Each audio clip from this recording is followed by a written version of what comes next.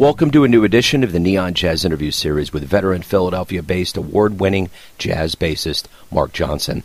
He opened up about his debut 2021 CD called Overpass with a decisive and intriguing contribution to ECM's solo bass tradition. This Nebraska-born bassist first came to a broader attention and audience in the late 1970s as a member of the famed Bill Evans' Last Trio, where the tuned artist became effectively a workshop for nightly discoveries about the bass's potential as a lead voice. He has compiled quite a career in jazz, and he opens up all about it. Enjoy the stories. Hey, thank you for taking a minute out, Marc. I appreciate it. My pleasure. Thank you. You bet. So let's talk about Overpass first and foremost, and it's coming out during this very strange time on planet Earth with this, this virus and everything that's been going on. How does it feel to have an album out now, kind of as the live music picks up, and just we haven't had a lot of communication with the fans because of this live music shutdown? Yeah, it's true. It has been a strange time. We all have to kind of pivot and do different things and do things differently. And to connect with the fans, I mean, it's just been kind of on hiatus, frankly, for me anyway. It's nice to have a project out, and we're in the media talking about it.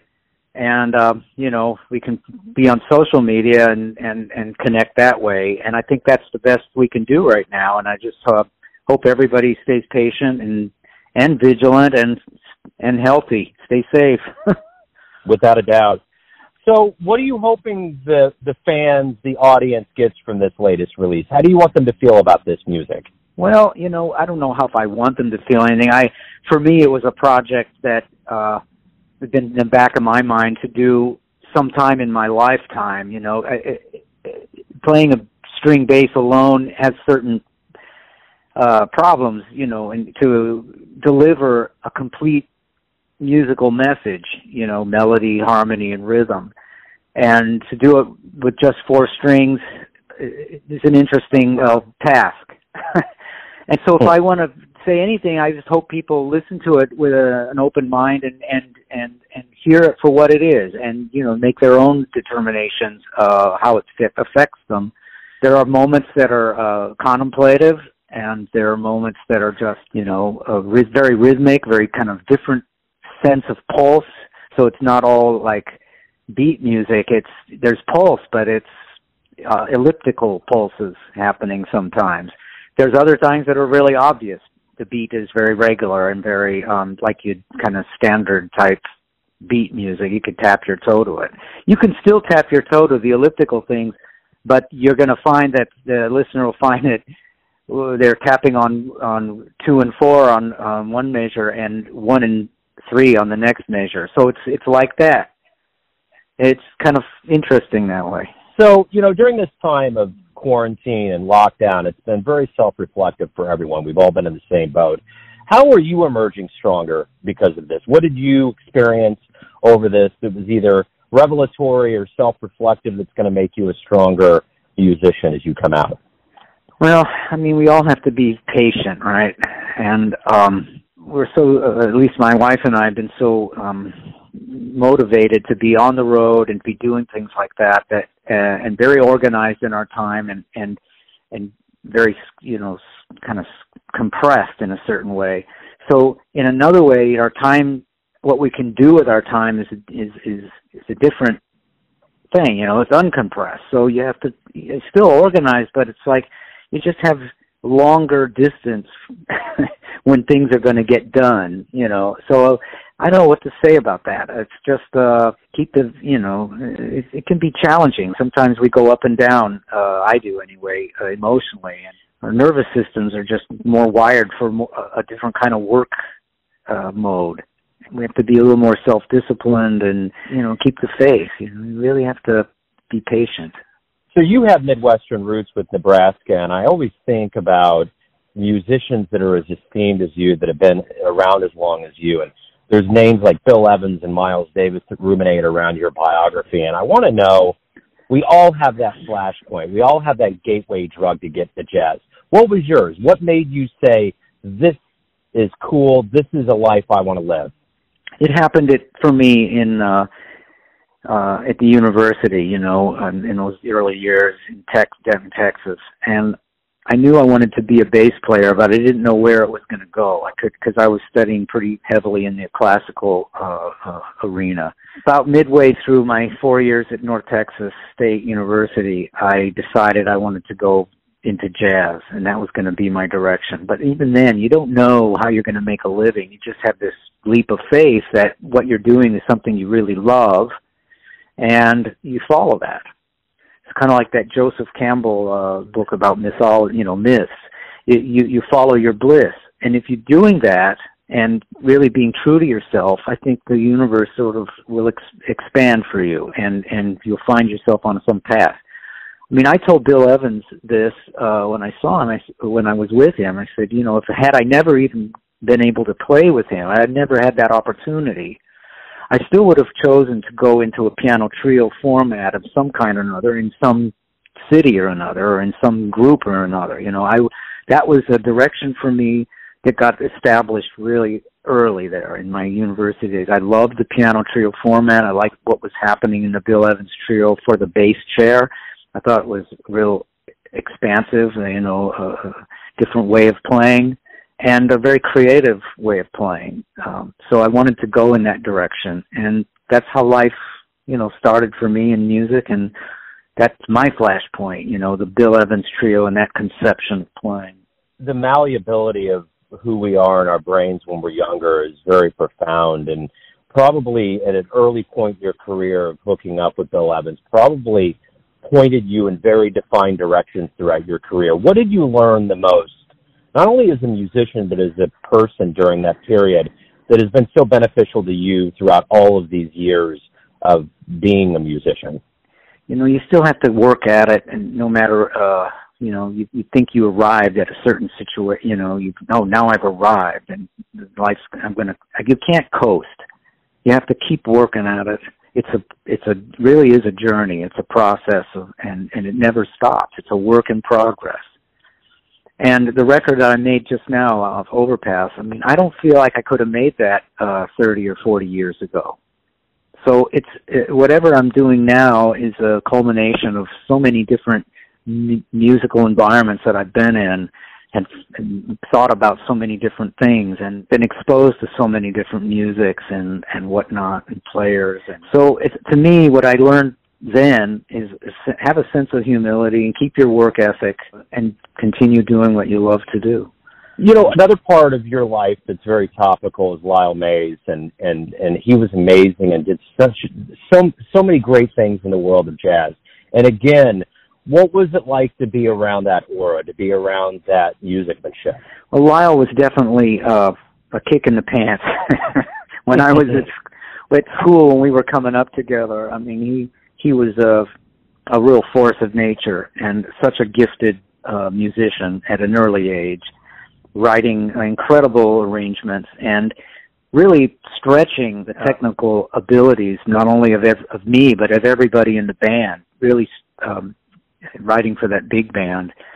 And he was, in a certain sense, you know, bringing whatever sensibilities that he had. He loved Stravinsky, and he also loved Frank Zappa and a lot of other music. So, you know, all that came to bear, and at that time I was still playing electric bass and as well as string bass. So I was pretty immersed in that world of Lyle was really imaginative and again, very colorful in his arranging, and he was also had a very high standard for performance himself, and he expected that of everyone around him.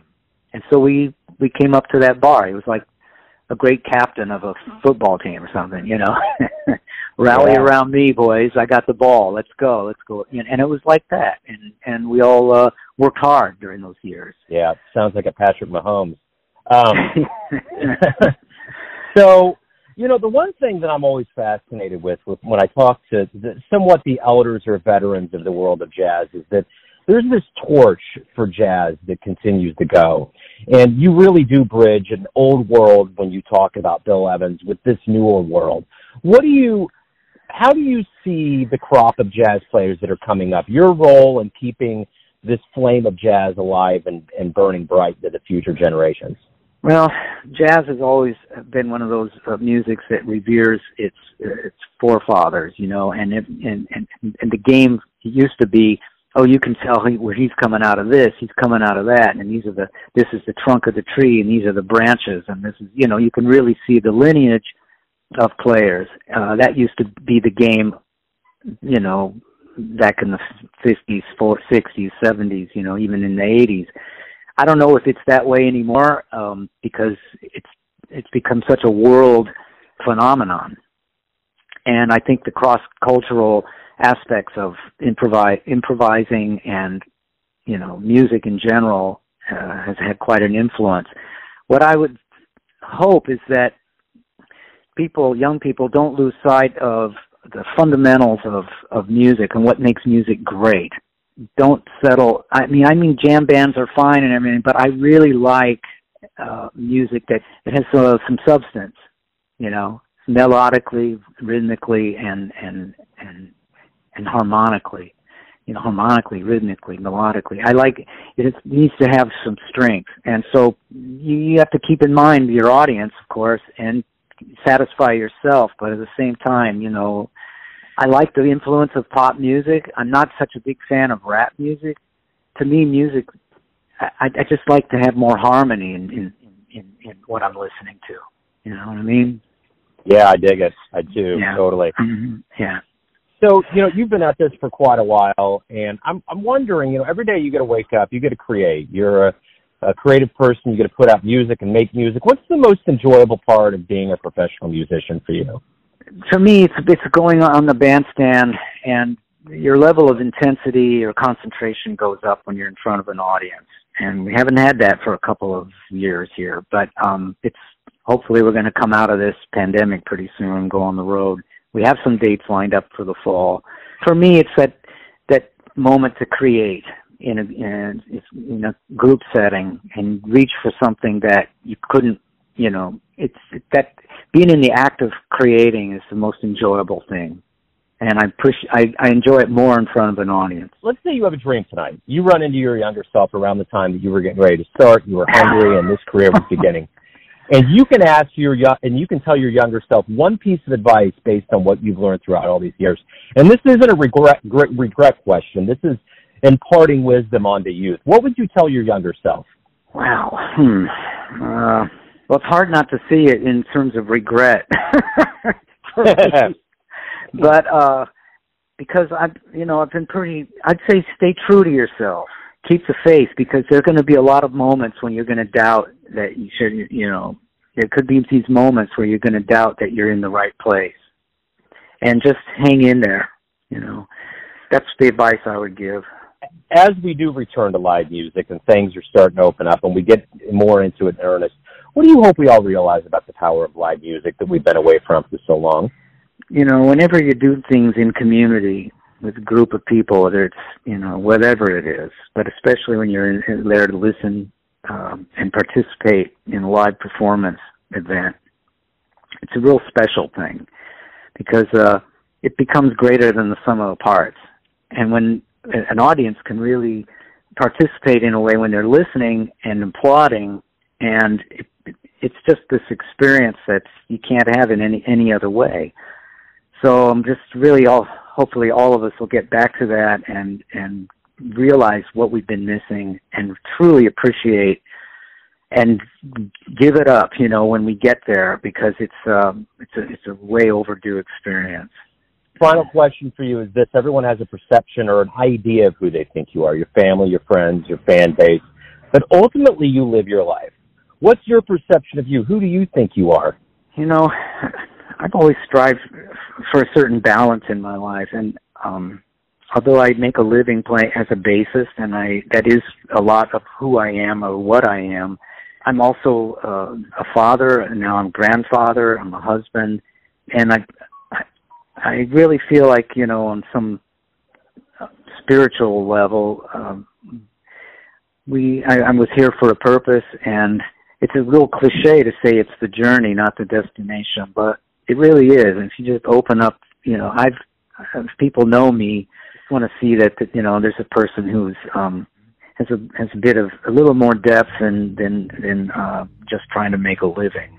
You know what I mean? I do. It's a great answer. Marc, thank you for taking some time out to talk about the project, this world we're living in, and your world of music. I appreciate it. It's my pleasure, Joe, and thanks again.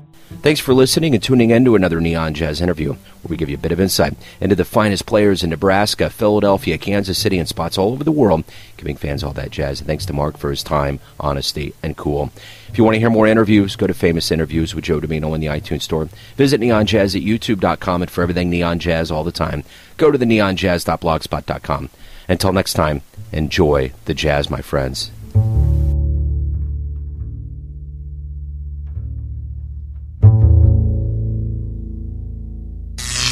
Neon Jazz.